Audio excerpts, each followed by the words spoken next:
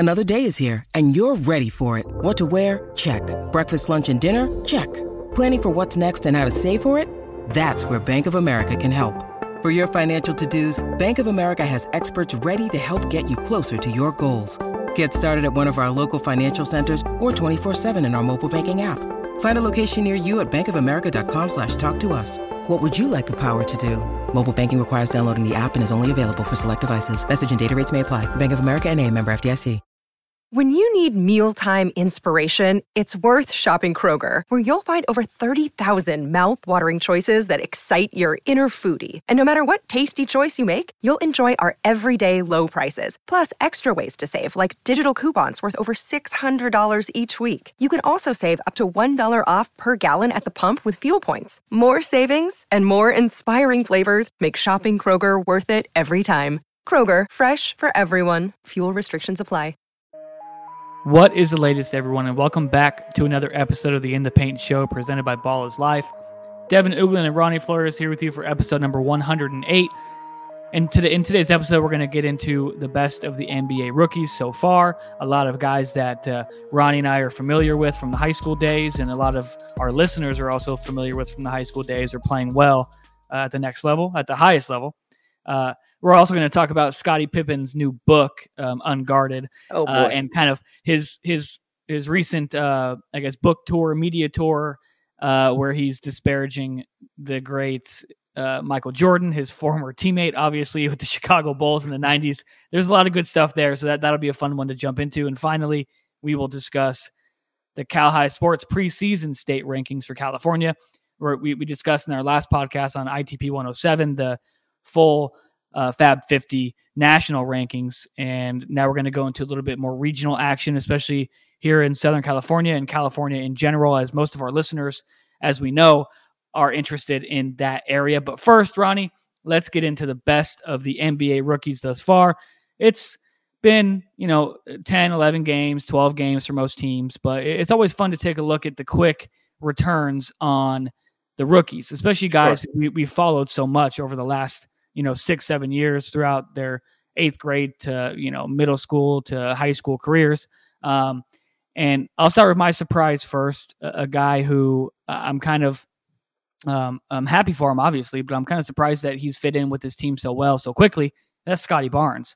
I think on our draft show, Ronnie, when they picked him at number 4, I was like, dang, they're just picking another Pascal Siakam to play with Pascal Siakam. But yeah, a guy like Scottie Barnes, the way the activity he plays with, the energy he plays with, the the passion and joy that he plays with can't be understated, because he's having a hell of a first 11 games as a starter. 35 minutes a game. He's averaging 16.6 points, 8.5 rebounds, and 2.7 assists and 1.1 steals per game. Those are Rookie of the Year candidate type numbers, Ronnie. I was about to say those are like borderline all-star appearance numbers. Right. And I think a lot of people, especially in the East, are like, is Scottie Barnes the all-star for the Raptors? Like, is he going to be the representative? I mean, he might be. That would be pretty awesome. I mean, that would be like, wow. And that would be just, kudos to them.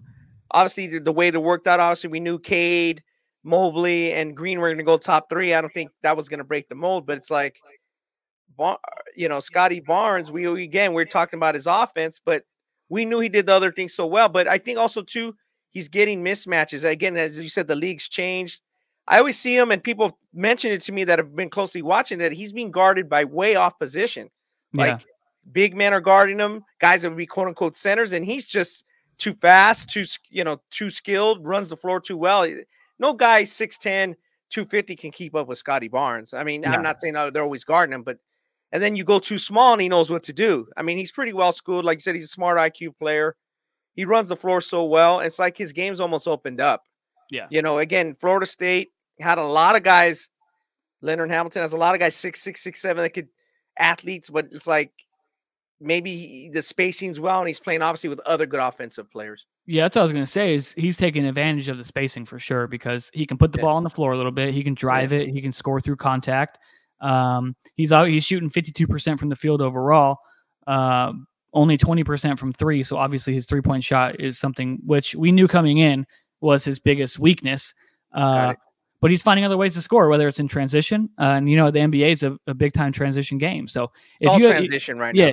Yeah. If you got the energy and are willing to, rim run and run the floor and fill lanes and things like that, guys are going to find you and you're going to be able to score because the other team wants to get it right out and come back the same way. So defense early on in the NBA is kind of not really not much of a thing going on here in the NBA. The first few games, the first few games for sure. And then I also wanted to mention that, like, again, there's a lot of guys that are similar athlete at Florida State, but he didn't really have to show a lot of jump shooting, a lot of offense at Montverde with that 2 years ago with Cade Cunningham and Moses Moody and those guys. Daron Shar, he just pressed the ball, created steals, and if he's playing, like, he must think like, great, he's adjusting well, I think, because he's played at a high level for a long time with good players. So I think that's helped him, whether compared to playing like center at a local high school team. And it's like, dang, now I like he's been well schooled, and I think he's a confident kid. And I mentioned this at Pangos camp, and I'm sure I even mentioned it on the pod back then, and we mentioned it going forward when he was in college, was like, no matter who he's playing with, whether it's Green or Jalen Suggs or any other of the top players, whatever team Scottie Barnes is, that's the team you want to be on, or that's the team you want to bet on. Yeah. Like, and I think it's the same thing now. Like, he's not going to play on too many losing teams, I don't think. That's just in his DNA and just the way his approach. And you mentioned, like, some of the matchups he creates. Yeah, no doubt. So I take a massive L on the questioning of Scottie Barnes through the first 11 games of the season. Ronnie, let's move to your surprise, and then we'll get into our not surprised. Yeah, I'm surprised by Jalen Suggs, and not so much what he's doing or what not he's doing. I just don't know what Orlando is doing. So I've seen that our guy Cole Anthony from Oak Hill, Greg Anthony's son, is down in Orlando too, and he seems to be having some breakout games and a good season. I'm going here speaking of Cole, and Cole right now is averaging 33 minutes per game, 19 points, shooting it pretty well, 40% from just under 40% from the threes, rebounding 7.2. So when I look at Jalen Suggs, he's averaging 28 minutes a game, about 11.5 points, but his shooting is the big difference. Shooting 30% from the field. I'm seeing 3 for 10, 4 for 14, 3 for 11. And his he had 2 good 3-point shooting games, Devin. A 4 for 8 game against the Raptors on October 29th and a 4 for 8 game against the Heat October 25th, which would have been the second game of the season. Besides that, he basically hasn't been able to knock down a deep jump shot. So are they just not working well together? Is Jalen not shooting good enough? He's not a good shooter. Was that overglossed at Gonzaga? Because we know he can defend. We know he's a good athlete. We know he's tough. But is it just two guys that can do a lot of the same things and one guy shoots better? Yeah, I think that's a great point. They're kind of basically the same player. Obviously, Jalen Suggs has a little bit of size and girth on Cole Anthony and physicality, but is Cole Anthony a more polished offensive player? I mean, right now it seems as if that's the case. So those are two of the same guys at the same position. And you wonder if that fit is kind of just not where it needs to be right now, or, if Suggs is kind of just experiencing a little bit of the rookie lulls in shooting. And like you said, he had four threes in one game, 4 threes in another game. That's pretty much the only threes he's hit the whole season. If he doesn't hit those 4 threes, he's shooting literally like 8% or 10% from the three. Like, that's not going to get it done. I mean, again, we know the NBA level, the scouting's so good. The players all know each other. They're gonna find out about the rookies real fast. So they're gonna sag off him or bring a defense where it's forcing him to shoot, take away his lanes. He's not going to be that productive. Yeah, maybe I'm not surprised by the shooting percentage numbers more than I'm surprised by a 3.6 assist number for Jalen Suggs and a 3.3 rebound. I figured with his IQ and his passing ability and all that, and his physicality and his athleticism, that he'd be a guy who would be in that 5 and 5 range with assists and rebounds, but not there yet. Maybe he's just trying to get comfortable in the NBA, but obviously both these surprises have a bright future. So I'm going to jump into my not surprise, which is pretty easy. I think, Ronnie, both you and I were on this train that, right now it's early, but it's looking like Detroit may be kicking itself for passing on Evan Mobley, who is just having a great dominant start on both ends of the floor for the Cleveland Cavaliers. Real quick, Ronnie, 15.3 points, 7.9 rebounds, 2.5 assists, and 1.3 blocks per game. But you go beyond numbers with Evan, and we always have gone beyond numbers with Evan, because his impact is more in just defensive presence than it is with, rebounding numbers or block shot numbers or points per game numbers. It's more like, hey, this dude is leading the NBA in shot contests per game. And that's because he's long and he's athletic and he's smart and he's got great timing on the defensive end. And you remember that game, Ronnie, against Etowanda back in the Open Division? I think it was a regional semi when he only had like 9 points and 7 rebounds. And they a couple lost. Blocks. And people were like, how can, this number, top 5 player or potential number 1 draft pick only have 9 points in a game? It's like, well, it's because he doesn't force things, right? He lets the game come to him, and it really helps him at the NBA level because there's so many other guys around him who are those guys who draw that kind of attention. And then you got a guy like Evan Mobley who comes in and can, hit threes. He can initiate offense. He can do everything. So, well, yeah. And especially if you look at it from me and you, Devin, we're like normal humans. What I mean by that is like we're between 5'7" and 5'9" or 5'10", whatever, and like, hey, give me crown 5'10". Give me 5'10". Yeah. So the way we move, though, it's like, when you see Evan, doesn't forget his numbers for a minute. You don't have a guy on your team that can move like him at his size and his ability and what he covers. So, and I think that goes for most NBA teams too. You just don't see a guy that agile, that big, who's pretty smart, doesn't get in foul trouble, knows good timing, is not a selfish player. So whatever question marks people had about him, I think those are turning into positives, because it's like, oh, dude, look at all he gives us. And he doesn't even need the ball much. He doesn't need, we don't have to build around him per se offensively. He's just giving you all that because that's him. Yeah. Like, he just moves different than any high school player we've seen recently in terms of a 7-footer, even compared to his brother and other big men, 6'10", 6'9". Like, this guy's all of 7 foot, and he runs so nimble. He moves from point A to point B. He's got good timing, and he's going to go get the ball. So, and go get shot contests, which it changes everything. And he's good enough offensively to keep defensive honest. You have to guard him, and he moves so well. I just don't think there's many 7-footers that move as well as him already, and that makes a big difference. Yeah, if you put a big slow center on him, he can put the ball on the floor and go by him, or pick and pop and hit a quick 3 or a quick, 18 to 20 foot jumper. And if you put a smaller guy on him, Evan can go inside and do some post work or crash the offensive glass, because smaller guys, especially now, they don't like to box out. Boxing out's not really a thing anymore. It's if a shot goes up, everyone's looking to go get the ball and push. And if you have a guy who's willing to crash the offensive glass, who's as fleet of foot, like you said, as Evan is, you got a pretty damn good player on both sides of the ball. So, Ryan, take us into your not surprised. Yeah, I'm not surprised by Davion Mitchell of the Kings. Obviously, you've seen the viral videos of him just locking guys up, and it looks like a high school player going up against an NBA defender. I mean, he's just all over guys. Little bit of his just passion and wanting it. I mean, he obviously has the skill. You have to move your feet. You have to be engaged, and you got to want it. I mean, defensive, you got to want it. Like we said, this first 10 games, some teams will probably know they're a playoff team. They're coasting, but a guy like Davion Mitchell trying to make an impact, trying to earn his keep, show that he belongs in the league. I thought he was a great pickup then. He's just as good now. He's so good. And that team Baylor team was so good as a team, those two guards, and he can really defend it. And me, Devin, I like guys that can get places from point A to B without the ball, like an Evan, or with the ball off the dribble, like Davion, like first step at explosiveness. Yeah. And he had it. Like, I even seen in the Gonzaga game and other tournaments games, guys can't stay in front of him. He can get wherever he wants. And he can do that a little bit offensively, and he definitely defensively, not, he's still with that same junkyard dog mentality and just effort. And you like to see that, because I like to see that in the NBA. I don't really like to see just jacking up threes, both teams just kind of loafing on defense, trying to be tough guys when they get fouled. Like, I want to see just good basketball. Yeah. And that's good. And he brings good basketball to the table, and hopefully it's contagious, and hopefully other Kings pick up on it. Because, again, we have too many of these stories of Marvin Bagley, Ben Simmons, a few other guys where they just kind of like, oh, I don't want to play. I don't feel like playing. I can't play.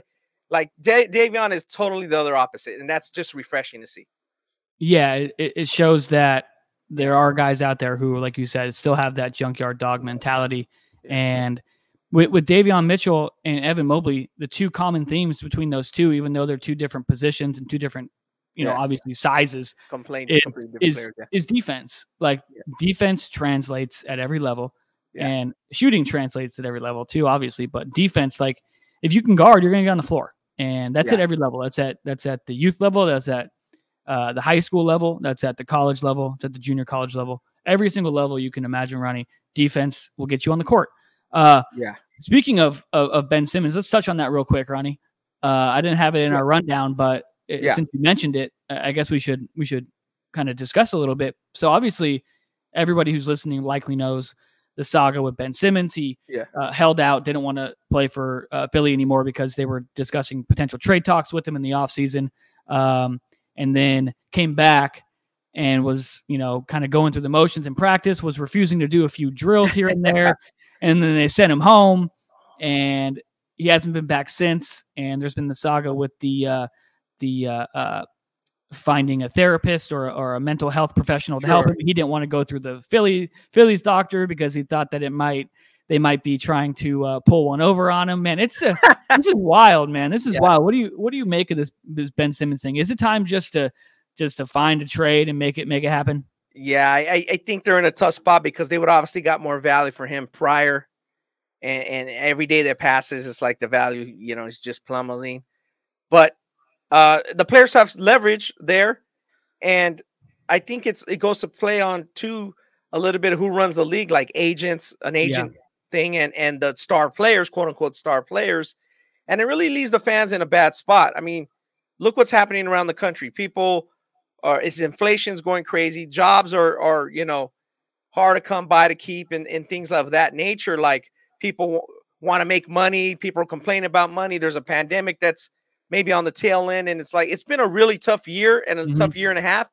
And you guys are making multi-million dollars, and you don't want to play a game of basketball.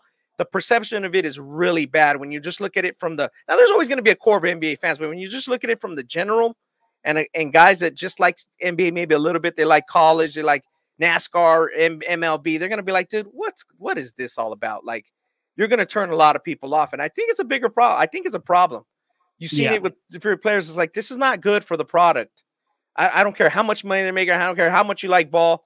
It's got to be resolved. And again, if he does have some personal problems, I apologize in advance, but I'll also get them taken care of. But still, how often are we going to go through this where a guy doesn't want to play for a certain team?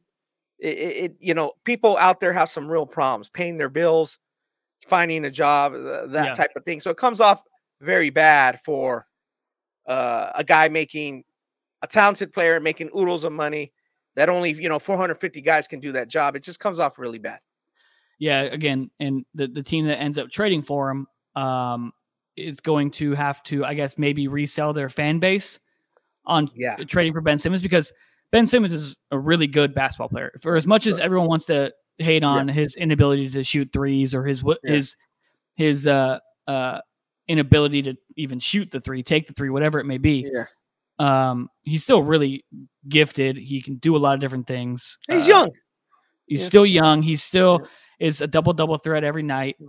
Triple threat, really, if you think about it, with rebounds and assists and points.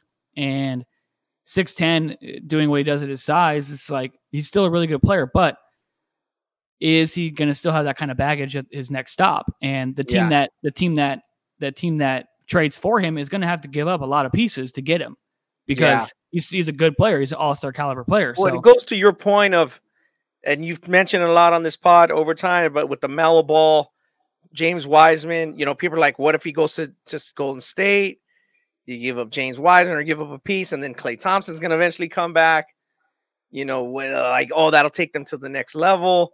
I don't know if that's true, but he's still an intriguing piece to guys that are teams that are trying to win a championship, are contending.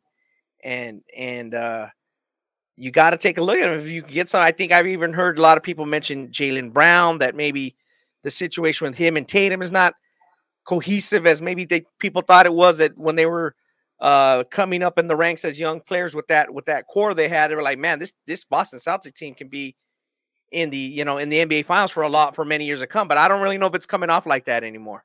So no, yeah, I've heard the rumors of Jaylen Brown, and I think as far as fit goes and the pieces to offer, it's probably Golden State makes the most sense.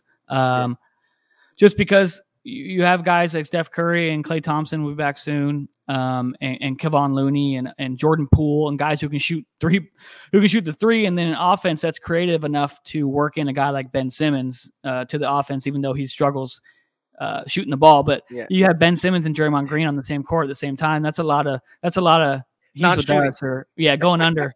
Or going like under you said, one. If you had Melo Ball, you wouldn't even be worried about the Ben Simmons situation. Exactly.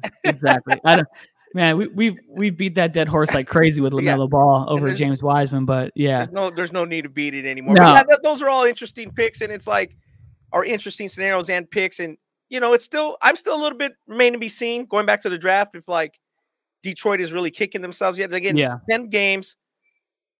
Who's gonna reach this rookie wall, quote unquote wall? Is it Scottie Barnes? Is it, Cade Cunningham? He's barely warming up. Is it Jalen Green? He's not on a very good team at the number 2 pick to the Rockets. Or is it, is Evan Mobley numbers gonna tap out, or is he just gonna? I think Mobley is one of the chances to really just kind of stay maintain because his size, his movement, that's not gonna change. The matchups he create, I don't think that's gonna change. May get a little tired with 82 games toward the end, but that's normal for a rookie. But they do have a good core. I'm not on record to say, Detroit's going to regret this, 3-4 years down the line. But what's your take there? I don't think they regret it. Yeah. I don't think they regret it because I think Cade's still going to be a solid NBA player. He's only played 5 games so far because of an ankle injury it limited his start to the season. His numbers, obviously a little shaky, 28% from the field overall.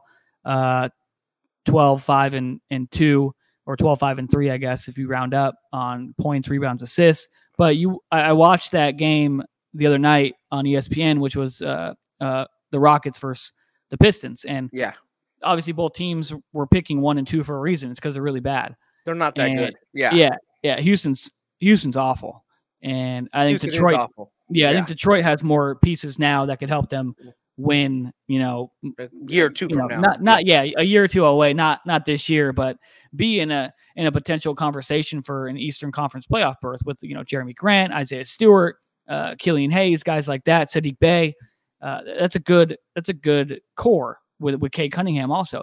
You look at the Rockets, man, and Jalen Green's playing great, no doubt about it. He's making shots, he's making plays, he has highlight dunks, like everything we expected him to do.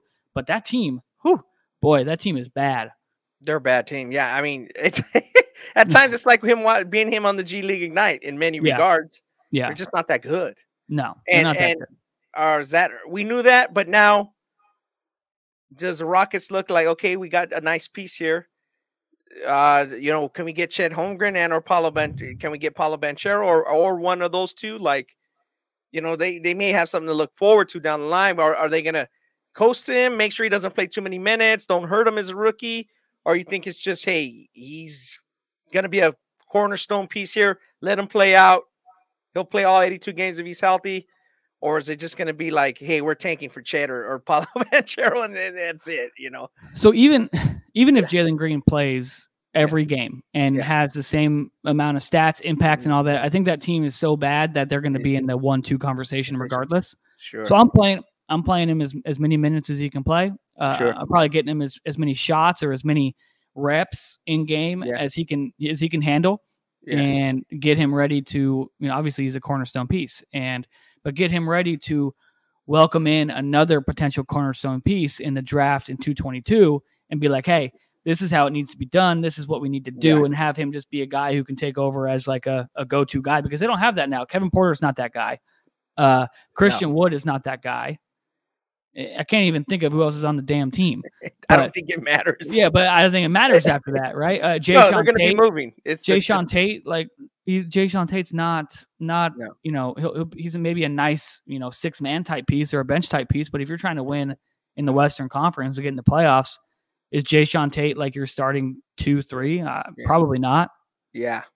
So they need major upgrades. So Yeah, I think we're on the same boat. Still remains to be seen. I think all 3 picks are good players. Yeah. I don't think that's changed. I don't think a team's like, damn, we just shot ourselves in the foot. We totally screwed this up. I don't see that. Again, go back to Wiseman. Is it, maybe because Steph Curry's having such a good season and you're anticipating Clay coming back, that takes some pressure off Wiseman, because if that team wasn't good, people would be like, what the hell's going on with this young kid? Yeah. I think that's helping them, because they're contending a bit, and Steph's playing so well. And so my question is, does that help Jalen Green or hurt him? That, hey, you have no pressure, we're not going to win too many games? Or is that like, dang, I need to play better, we need to win? I think he's in an okay situation. They know this. They know the score there, and they know they had a long-term build. Yeah. I think the key for them is going to be drafting well, trying to sell free agents, good free agents on coming to play for them, and making sure that Jalen Green stays happy, right? So stays on the court, stays well. Yeah. We don't want no situation like Bagley or situation like other players. It's just, again, so much revolves around the star player, and a lot of teams have problems right now. Even the Lakers, they got some chemistry issues they got to work out completely, and that's with much more veteran players. So again, it's always a revolving door. It's evaluating never stops. Making trades or even moves, personnel moves, can make a lot of difference. I mean, Phoenix made it to the finals last year. Are they headed right back? You just don't know.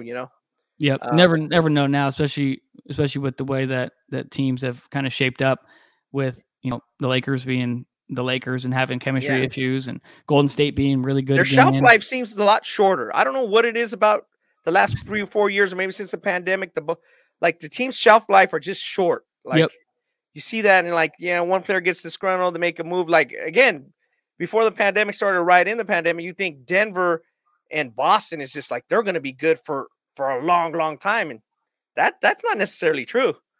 No. Yeah. Especially when you got Jokic just trucking people here. Jokic just guys. But yeah, that's another story for another day. I guess we'll move on here. Yeah. We'll throw it back a bit. You mentioned Scottie Pippen's new book. Obviously this is kind of a tour for him.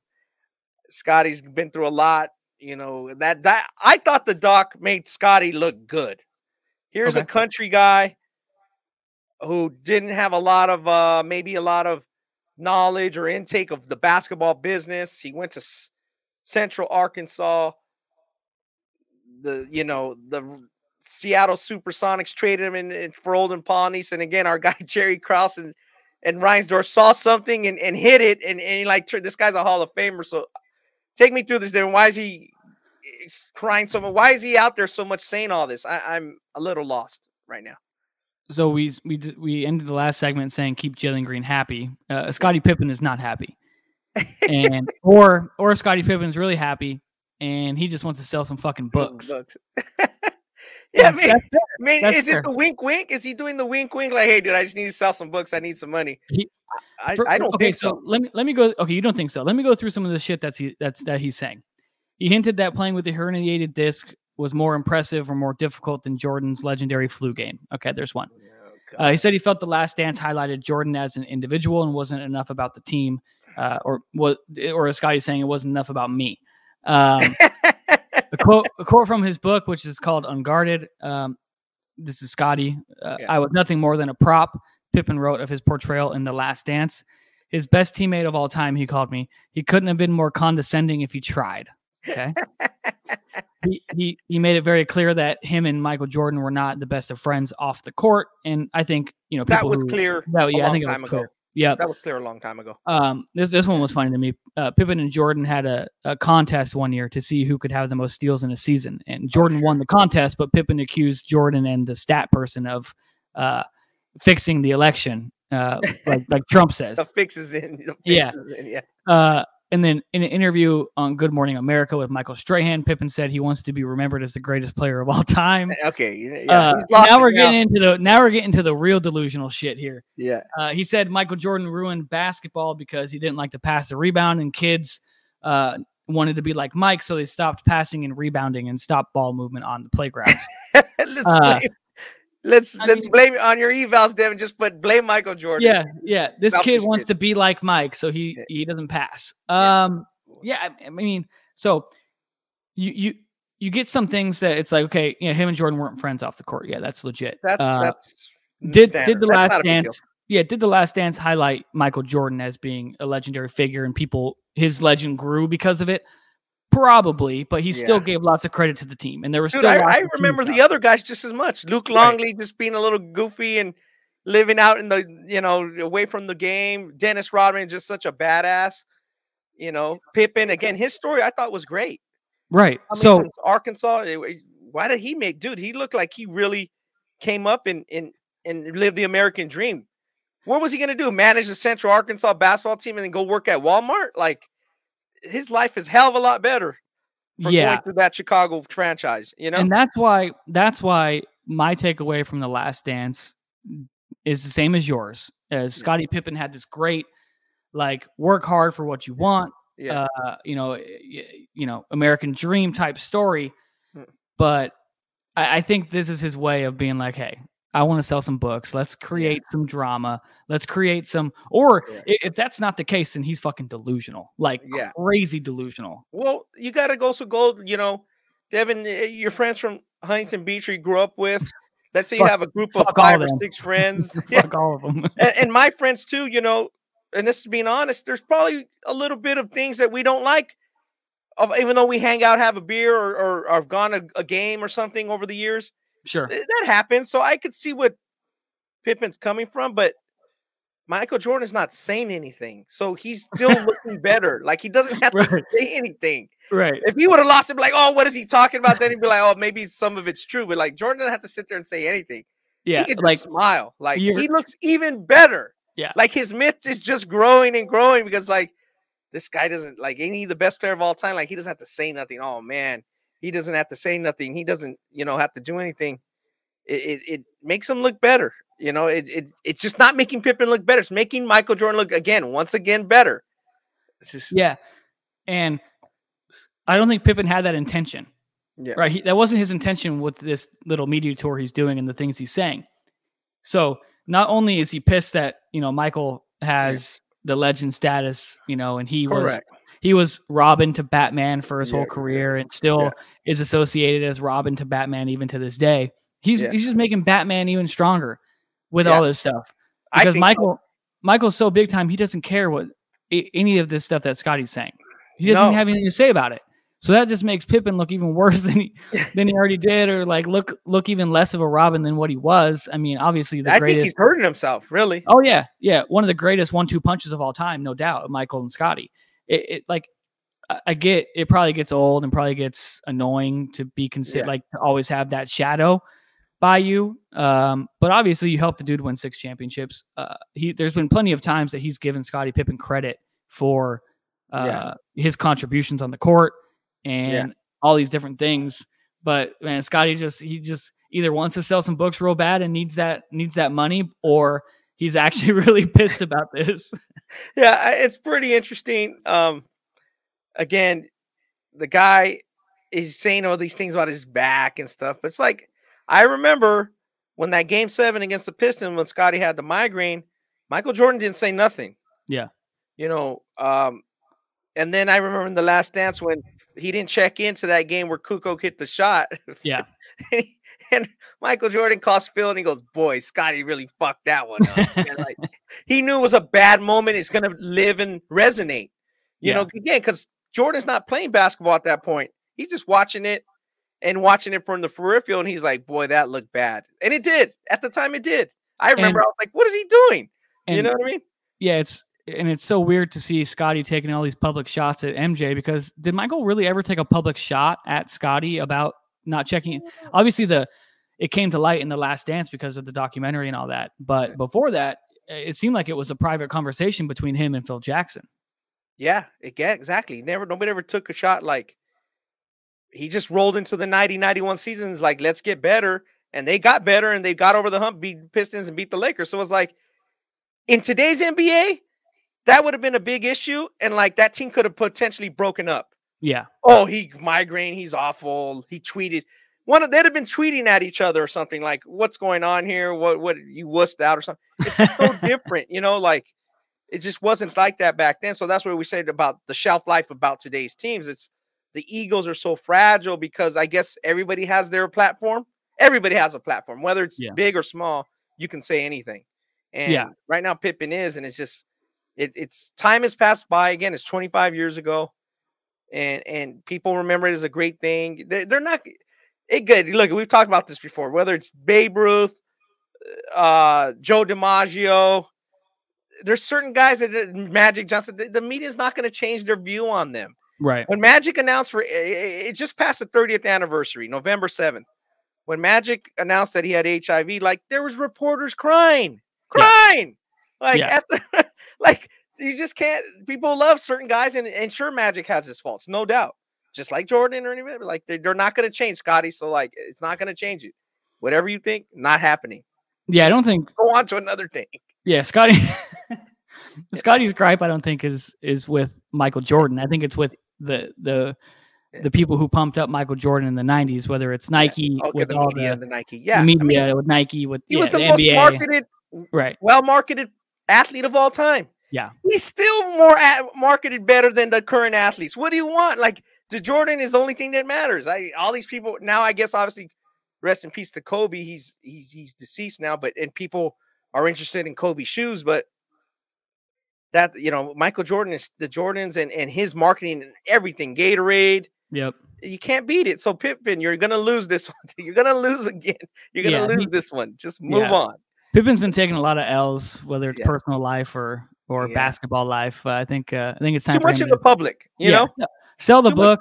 Hopefully it does well. Pocket that money, and I don't know. Go watch your kids play basketball. I mean, and I'd like to mention that Scottie Pippen Jr. or Scottie Pippen. I don't know if he's a junior. I apologize, but from Sierra Canyon, he's like having a really good career at Vanderbilt. Like, oh yeah, I'm happy for him that he's put aside some of these off the court things that could easily distract the kid. Yeah, because we've seen kids, Devin, here in Southern California, like they're not playing college basketball no more because they're like either can't handle it or they don't love it. You know what I mean? And they've got major scholarships and they're already not playing anymore. Like Scottie Pippen Jr. is doing a pretty good job. Yeah, no, for sure. Like I he has a chance to be a overseas player or even an NBA player. That's a hell of a thing. Yeah, because again, he's been in the media spotlight, Sierra Canyon, probably a bigger spotlight as big as Vanderbilt. So look at what the guy's dealing with now, and I think that's a good segue into our next segment. Into our next segment is Sierra Canyon, and the season's about to start in California here next week. As you listen to this podcast, November 15th, the season will tip off, and Sierra Canyon is number one, as everybody kind of knows and expects. I released the state rankings, preseason state rankings, and it's very interesting, Devin. If you look over the last 4 or 5 years, and again, the pandemic has kind of made it look like it's a long time ago. Like, remember when the pandemic started, Evan Mobley was still at Rancho Christian. Like, that's hard to think of, but he still was at Rancho Christian. Like, it just seems so long ago, but he's already in the NBA. So when you look at Amari Bailey, the current number one player at Sierra Canyon, the top player, their best player, the state player of the year last year, he might play with like 6 or 7 other NBA players going back to his freshman. That's pretty nuts. Mm-hmm. You count BJ Boston, 1, Zaire Williams, KJ Martin is already in the NBA, maybe Scottie. I don't know how good Dwayne Washington is doing. You got Christian Coloco, who has a chance. And then the guys from the more recent team, obviously including Amari, that's 5 and 6 are already just named. And I think I'm missing one more. Cassius Stanley is in the NBA. So that's a hell of a run for Sierra Canyon. So they're the preseason number one for the 4th straight team. But I'm just trying to make a bigger point that Amari Bailey's played on those 4 teams, including this year, and like how much talent he's played with. And obviously he's talented himself. Yeah, there's I think with the departure of Kylan Boswell from Corona Centennial, which is your second ranked team in California to open the season, that kind of made Sierra Canyon pick as number one being pretty easy because obviously Corona Centennial beat Sierra Canyon in the Southern California Open Division Finals last season, or I guess it's the Southern finals last season because there were no state championships. But Sure. And then they lose Boswell. They don't really add anybody else. Obviously, good players, Donovan Dent, Jared McCain, and Aaron McBride, and all those dudes. But then you get Sierra Canyon. They add Isaiah Ehalim. They add Kijani Wright. Kijani Wright from Windward. And those are two high major level college basketball prospects, right? So obviously, Kijani Wright committed to USC, and Isaiah Ehalim, by the time he's just a sophomore, by the time he's ready to commit, he can go anywhere he wants. So he's going to go anywhere he wants. Right. So a lot of people will question, be like, oh, well, Centennial beat Sierra Canyon straight up. It's like, well, that's true, but things change. Correct. One team lost a major contributor, and another team gained like 3 or 4 high-level transfers and really didn't lose much. Player. Right. Didn't lose anybody. So yeah.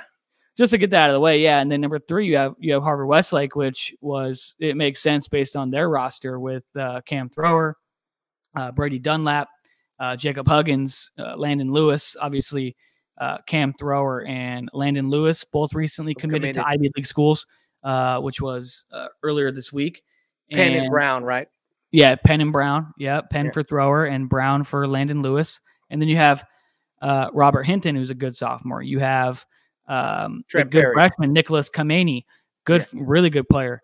And who's the other sophomore? Trent Perry. Yeah, Trent Perry, great shooter. So you look at that team, and they're well coached, and with Dave Verbibo, and obviously Ronnie, that's the number 3 team. Then we get to number 4, and like the 2021 NBA draft, this is when things starts getting a little shaky. Campo Lindo is your number 4 team in California. Obviously, Aiden Mahaney, committed to St. Mary's, is their best player. Give us a little bit of a rundown on them, Ronnie, and why they're number 4 over Etowanda or over Damien or Mater Dei or something like that. Sure. Yeah, I like Campo Lindo again because they have the chemistry. They play together, similar to a Harvard Westlake. They got other pieces. Cade Bennett's a good high school player. Mm-hmm. He was an all-state underclass choice. He's obviously Randy Bennett's son. Saw him this summer. They played really well. Shane O'Reilly, 6'3" junior, is good. Logan Robeson. Their guards are really good. They move the ball. And then they have Matt Radel, who's 6'6", and Nikolai Bell, about 6'7", 6'8". So they got enough pieces there to make it work. And they also have a 15-0 JV, so they got depth. They got a couple guys moving in. And for them, I don't want to knock them because 2 years ago, they were the regional champs and made the final. Before that, obviously, the pandemic threw everything off. They were going to play in the D1 state final when Mahaney was a sophomore. And they did. And last year, they were undefeated. And a lot of people don't know that Mahaney only played 6 games of those 15. Again, it was a short and condensed season in the North Coast section. They didn't have a section playoff. They didn't have a state playoff. So the Northern California teams are a little disadvantaged this year because we don't have the results to say, hey, this team's a defending regional champ, or hey, this team won the D1 or D2 state title and they have some good players come back. It's kind of taking really just a preseason prognosis for how they might be, because them and Modesto Christian at number 6 were unbeaten, but they didn't get to travel. They didn't get to do anything like that. So I think that's what's different about this season is that the with the teams that are, where do you place them, is especially in Northern Cal, they don't have a lot of resume from last year to base it on. And you could even look at that as Corona Centennial. They built their team in there where they finished, I think, with only 2 losses to Etowanda and Harvard Westlake. They didn't play teams outside of the CIF Southern section or outside the Southern California area. They did play Torrey Pines.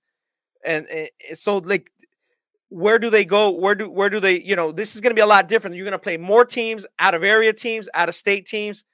That's going to be a sink or swim proposition for teams such as Modesto Christian, such as Campo Lindo. They're not going to go undefeated, most likely. That's my point. And Centennial has much tougher teams to deal with as well. So nobody was able to play outside the region, so to speak. So that changes things a little bit, and that's kind of why I want to give them credit for what they did. 2 years ago, they were in the state final, and last year they're undefeated, and they got most of those guys back. So it's just basically straight up and straightforward. Yeah, that's a fair point. And Etowanda comes in number 5, which beat Torrey Pines for the Southern Regional Open final. There's so many rounds and tournaments and things like that. And obviously with Coach Dave Kleckner, Ronnie, we know he has a couple guys coming back with Jimmy Baker and Sure. Curtis Williams, and you never know what's coming up from those junior varsity and freshman teams because They got good teams. Yeah. got good teams. You remember a guy like Jemai Meshack, he played freshman basketball. Now he's at Tennessee, was a big time contributor for them as a sophomore, junior, and senior. Sure. You have some names on here of guys who we should kind of expect to be those kind of dudes. Obviously, we said Jimmy Baker, Curtis Williams, Quentin Webb, who's committed to New Mexico. You have Alton Hamilton, a junior, 6'6", Channing Cade, 6'5", junior. And then a young core of players, Amari Campbell, a 5'10" sophomore, Jeremy Williams, a 6'2" sophomore, Carrington Pierce, younger brother of Cameron Pierce, who's at Cal Poly SLO, former Etowanda standout, a 6-foot sophomore, and then Zion Booker, the 6'4" freshman. When you talk to Kleckner, Ronnie, obviously when the season's over, he leaves. He goes to Chicago. He's not worried about a great it. summer. He's not worried about it. They don't do anything in the summer and nothing in the fall. What are his expectations for this team? Yeah, I think he knows they're going to have a good team. Again, the reason why they're behind a Campolindo and or a Harvard Westlake is they did lose some firepower. I mean, Darvell Wyatt and you said Meshack, really good player. And what's the other kid's name? Marcus Green. And Marcus Green, the leaper. They were really good contributors. So a couple of those guys you mentioned might start off on JV, Campbell and Booker. But as you know, they may be able to contribute by the end of the season. They'll be deeper and better, and they're going to get better as the season goes on.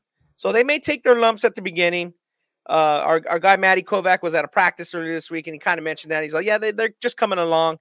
But the reason I couldn't start them any lower, Devin, is if you look at that baseline league, they've won the league now, I think, the third straight year. So Chino Hills without Lonzo, but with the other four starters, won in 2017. But Etowanda won 218, 219, 220, 221. So I can't start them behind Damian. Yeah. They've won 4 straight league titles. So until somebody beats them in the league, I think they deserve to start ahead of those teams. Okay. So I think that's what, even though they do have some firepower to replace, they have a good program, they have good young players, they'll get better. But from the league standpoint, you got to win the league first. Yeah, for sure. And you have Modesto Christian 6, obviously, as you discussed, a really good core of young players. Yeah. And then Damian, who's also in the baseline league with Etowanda, led by Colorado commit R.J. Smith and Jimmy Oladakan. I'm pulling a Ronnie here. Oladakan. Yeah. Did you say his name right? Because I don't know. Watched it. Yeah. Jimmy Oladakan. That works for me. And then Caleb Smith, obviously, I like 6'7" senior, really good player. That's going to be a good team. And then Modern Day Santa Ana at number 8. They have an interesting roster this year. Caden Minter and Gabe Kiet are kind of their 2 seniors.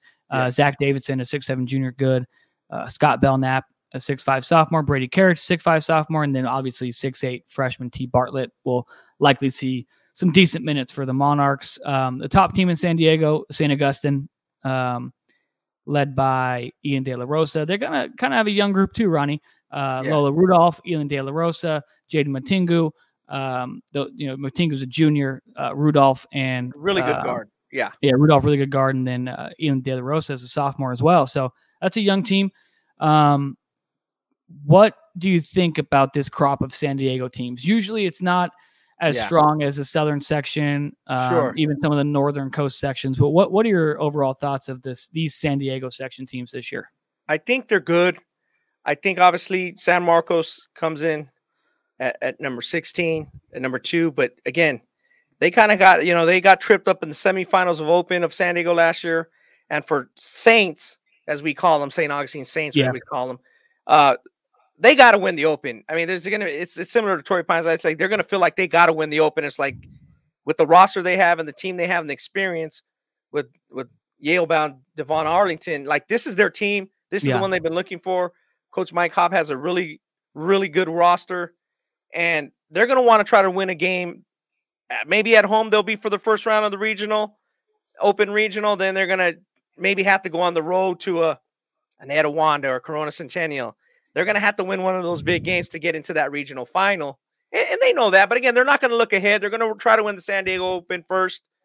But I mean, with that roster, they should really have a good chance. And then obviously Devon Arlington, like I said, at San Marcos, with that group they have some pretty good role players. Those 2 teams are kind of head and shoulders above the other teams. there's a glut of good Southern section teams in the middle because I thought, okay, what am I going to do?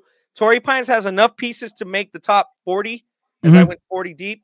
And then what do you do with Mission Bay, La Costa, the Border Boys, San Ysidro? They're kind of right in that cusp. They're all pretty good and competitive. They did okay at the Ron Massey event, but if you go down to the Border League in that second division, obviously the top division was won by Oak Hill over Sierra Canyon. But in that second division, Jay Serra had beaten Mission Bay. And Jay Serra was kind of maybe the third or fourth team in the Trinity League. So those teams couldn't really be above Jay Serra. I mean, Jay Serra beat Mission Bay handily. It wasn't like a one bucket game. Or I was there watching it. So unfortunately, those teams kind of had to work in. Torrey Pines has just enough to crack the top 40. And then San Marcos and Saints are by far the two best teams. Gotcha. On paper.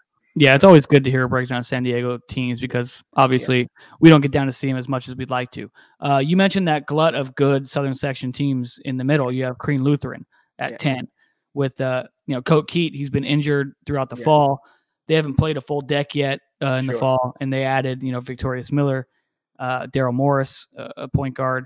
They still have 7-footer James Agani back, and then two other players, Jack Fairchild, who's playing football right now, but also does track and is a good basketball player, and Parker Tuttle, a 6'5" point guard who's pretty good. So that's a team to watch. And then they have a transfer, Rui Han from Damien, formerly known as Harry Han and Damien. But he's a nice piece for them. They have a nice team. As long as Coates healthy, he's one of the best players in the state. I mean, great pickup for UC Santa Barbara. If he's healthy, if they're cohesive and Victorious fits in, that's going to be a good team in February and into March. Yep. And then Heritage Christian is the next team you have at 11. Malik Moore is signed with Pepperdine, and they have the Rebay Academy transfer Barrington Hargress, who's a very productive high school player. Sure. Then you have Pierre Geneste from also transferred to 6'10" center, transferred from Rebay Academy, which is no longer fielding a basketball program. And then you have St. Bernard, who has a backcourt of Darius Carr and Tyler Rollison, both very good players. And you go to St. Joseph of Santa Maria. I don't know a whole lot about them, Ronnie. So I know you did your due diligence on that one. So I'll trust you with them at number 13. And Sherman Oaks Notre Dame at number 14, and San Joaquin Memorial out of Fresno at number 15. Ronnie, that kind of leads me into our bigger overarching topic of this is the open division, right? The 8 best teams in the Southern section. And obviously San Diego has its own, and the Northern California or Central California sections have their own version of it, whatever it may be. So let's focus on Southern section. You have Sierra Canyon, you have Corona Centennial, you have Harvard Westlake. Those 3, I think, are locks. Yeah. And then at 4 through 8 teams, 4 through 8, it's kind of like there's a toss-up. Is Damien, is Modern Day, is Bosco going to be good to get in there? At Awanda, are they going to be able to make a push for it? And I don't know. It's going to be interesting this year with the open division. And if there's one team you can pick, Ronnie, based on what you've talked to, what you found out when talking to coaches and looking at rosters, which teams are going to be? Yeah, I think a team that can break the mold would be one of 3 teams. I think Crean Lutheran has a good chance. The best, St. Bernard's and or Notre Dame. They're good rosters. Again, they didn't really have a great 2-21 spring season. St. Bernard was only 7-4. Notre Dame was 5-11, and one of their top players, Dusty Stromer, didn't play on the team. So we're going to find out right away because on the 18th, there's a little mini 4-team tournament. So Notre Dame and Heritage Christian are going to play like Granada Hills and another city school, and then they'll meet in the final. Okay. So they should play on Thursday, the 18th. So that'll give a good amount. Against an early season game, but those teams didn't do, mainly speaking of St. Bernard's and Notre Dame, they didn't really do that much last year. But we know they have good rosters, and can they break the mold and break into that open? Again, we've kind of seen the same teams over: Centennial, Harvard Westlake, Damien, Etowanda, Modern Day, Bosco, Sierra Canyon. Those are basically 8 teams right there. So one of them's going to probably have to break in. I like Crean Lutheran, but again, that's a big jump from what they did last year. But as long as they're healthy, as long as they mesh, they have a chance. Does Notre Dame have enough size that maybe, Jaden Harper, the sophomore transfer from Alameda, is going to have to play good? And then when you go to the a little bit further down, you know, you got West Ranch, which looked like they were going to lose Andrew Meadow, but he came back to school. They got James Evans, another young player, very good. Jaden DePina, Jonathan Fisher's a pretty good guard, and they have Bryce Cofield, who's obviously Corey Cofield's younger brother. He's a freshman, one of their best freshmen in Southern California. And then Bosco lost. I would say Bosco would be right there, right in the shoe-in until they lost Jeremiah Niarco to Sierra Canyon. Again, I don't know how much he's going to play at Sierra Canyon, but he's going to hurt that he's not at Bosco. But then, again, that's going to open up some lanes and open up some opportunities for guys like Marco Kentz, DJ Holt, and then the terrific pair of freshmen, LZ Harrington, who's probably the best freshman right now in terms of production and ability to help a high school team, and Cade Bonham, who's not very far behind. Yeah. Yeah, I think going down the list, Ronnie, you mentioned obviously the Heritage Christians and the Notre Dames and Crean Lutheran, and all those teams have rosters that are like, okay, if they win games and they play up to what they're, stay healthy, play up to what they're doing and do it right, they're going to have a chance at the Open. I think a sleeper team is Rancho Christian. Obviously we haven't heard much from them since the graduations of, Isaiah and Evan Mobley. Sure. But Ray Barefield's got a couple transfers in there that are really good players. They beat Fountain Valley at my showcase thing I did at Beckman a few weekends ago. Sure. And obviously their best player is 6'6" guard Rodney Brown.